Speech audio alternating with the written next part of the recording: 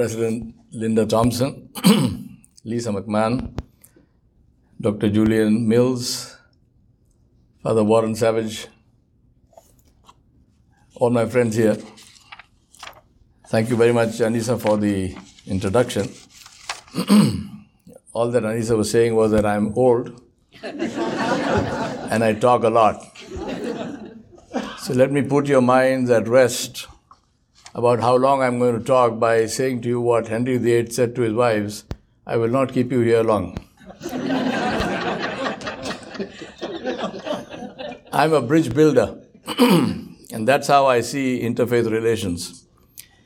It's the work of building bridges. It's not about taking a person from one side of the river or the canyon to the other side. It is to build a bridge so that people on both sides of the river can meet. Where can they meet? On the bridge. How do you build a bridge? By making 4 critical changes within yourself, within ourselves. Change attitude, change perspective, change language, and change behavior. Attitude is how we define ourselves. And that depends on what we believe about ourselves. This is partly what we have been told growing up, which is conditioning, and partly what we choose to tell ourselves all through life. So ask, how do I define myself? Values drive behavior, behavior drives results. So ask, what are my values, my beliefs, my attitudes, and my stances? Who I am determines what I do, which decides what I get. We have been conditioned to be focused on get. Get rich, get popular, get elected, get an education, get married, get. But we can only get in relation to what we do, and that depends on who we are. If we want to change what we have, we must change who we are. It is that simple. Number 2, change perspective. Perspective defines what we see. It determines our worldview, which defines our responses to those who share the world with us.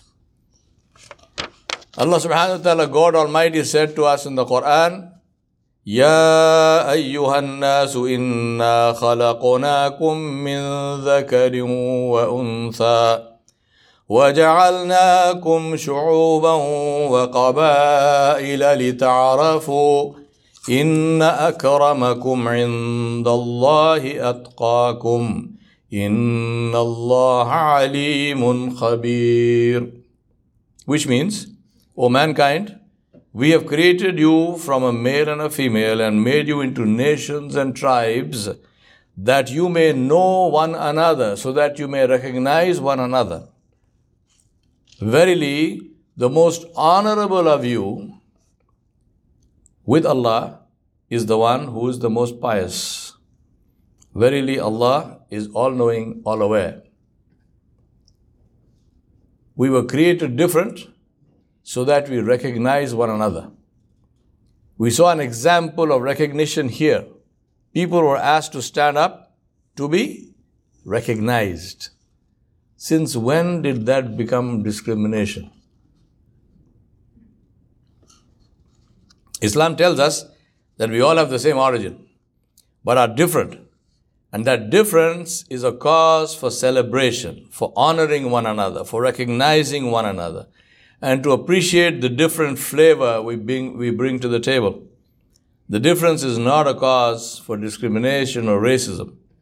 Superiority in the sight of God is based on piety, and that is the purity of our hearts, which brings us close to God, because only He knows what is in our hearts. Change your perspective and you will see a different world.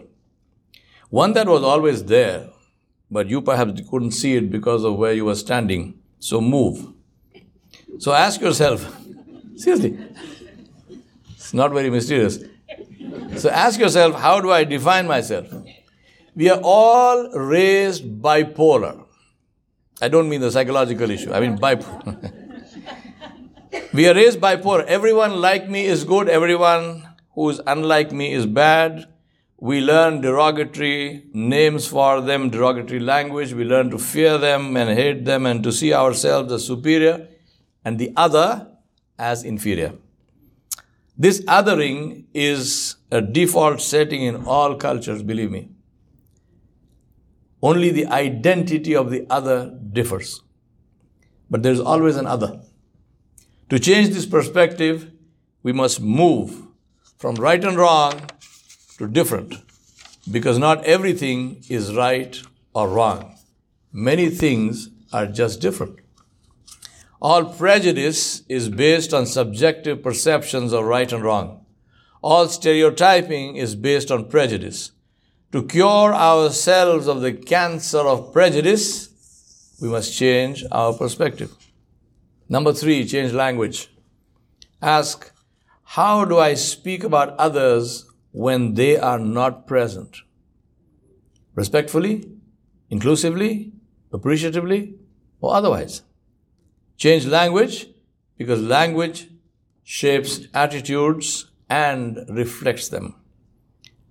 I ask you to substitute one word in your vocabulary with another. Substitute tolerate with appreciate. How many of you thought that being tolerant was a good thing? Show of hands. It's a very bad thing. It's a horrible thing. Please do not be tolerant. Appreciate. Tolerance implies dislike. Appreciation comes from respectful interest. I submit to you that all healthy relationships depend on appreciation. Think tolerance or tolerating, and you will not be thinking of someone you love, or a double shot of espresso, or a triple chocolate sundae, or a glorious sunset, or your pet. You will not be thinking of anything that brings a smile to your face, or a warm glow in your heart. You will be thinking, oh my God, him again. Let's get this over with. Let's tolerate him. But when you think appreciation, you are thinking love and gratitude. You're thinking missing someone. You're thinking about the pain of parting.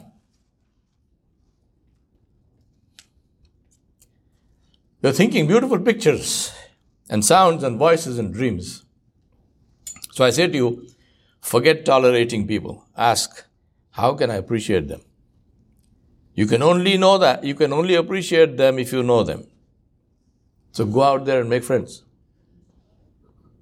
Go out there and make friends. True it is that only knowledge can set us free. We must learn about others. By doing that, we really learn about ourselves. So let's ask ourselves, how much effort do I make to initiate and maintain relationships? How many friends do I have who are different from me? Different color, different race, different religion? Because it's not the color of your hair, but the color of your dreams that determines success and happiness in life. From tolerance to hatred is one step. But appreciation is the opposite of hatred. So let's replace tolerance in our hearts and minds with appreciation. Do I have you with me? Yes.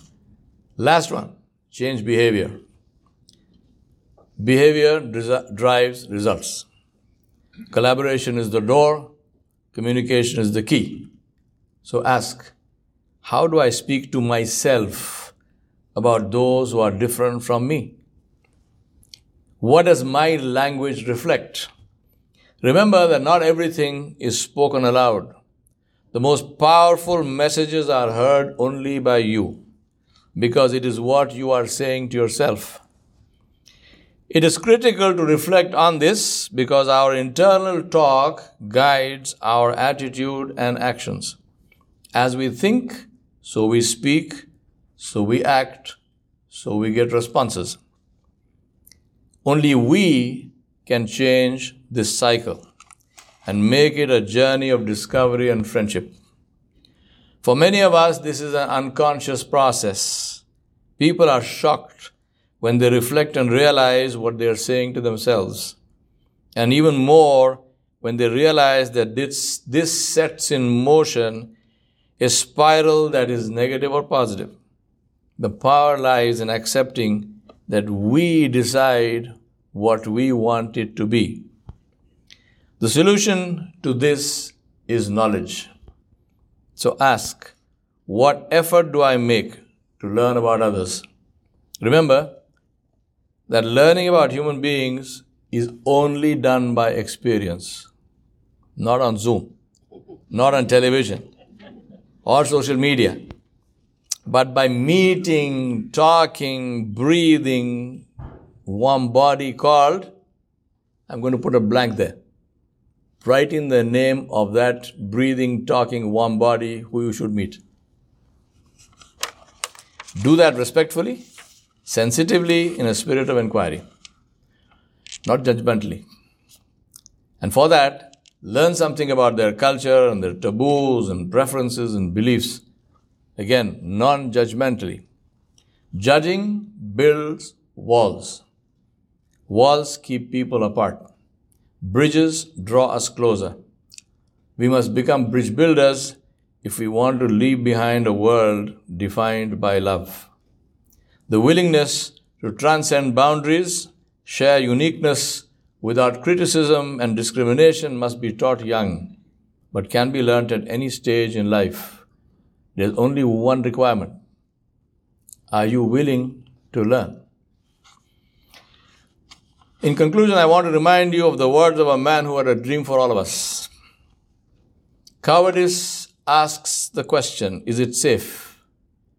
Expediency asks the question, is it politic? Vanity asks the question, is it popular? But conscience asks the question, is it right? And there comes a time when one must take a position that is neither safe, nor politic, nor popular.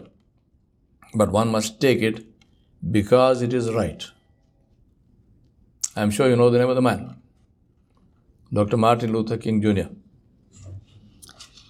My friends, I remind myself and you that a window opens in the life of every one of us when we can make a difference. Our window is open now. Our time to create a legacy of honor is now. When things look terrible and totally out of control and despair looms over the horizon, I say to myself, I will not allow what is not in my control to prevent me from doing what is in my control. I repeat that. I will not allow what is not in my control to prevent me from doing what is in my control. And that is my gift to you. Thank you very much.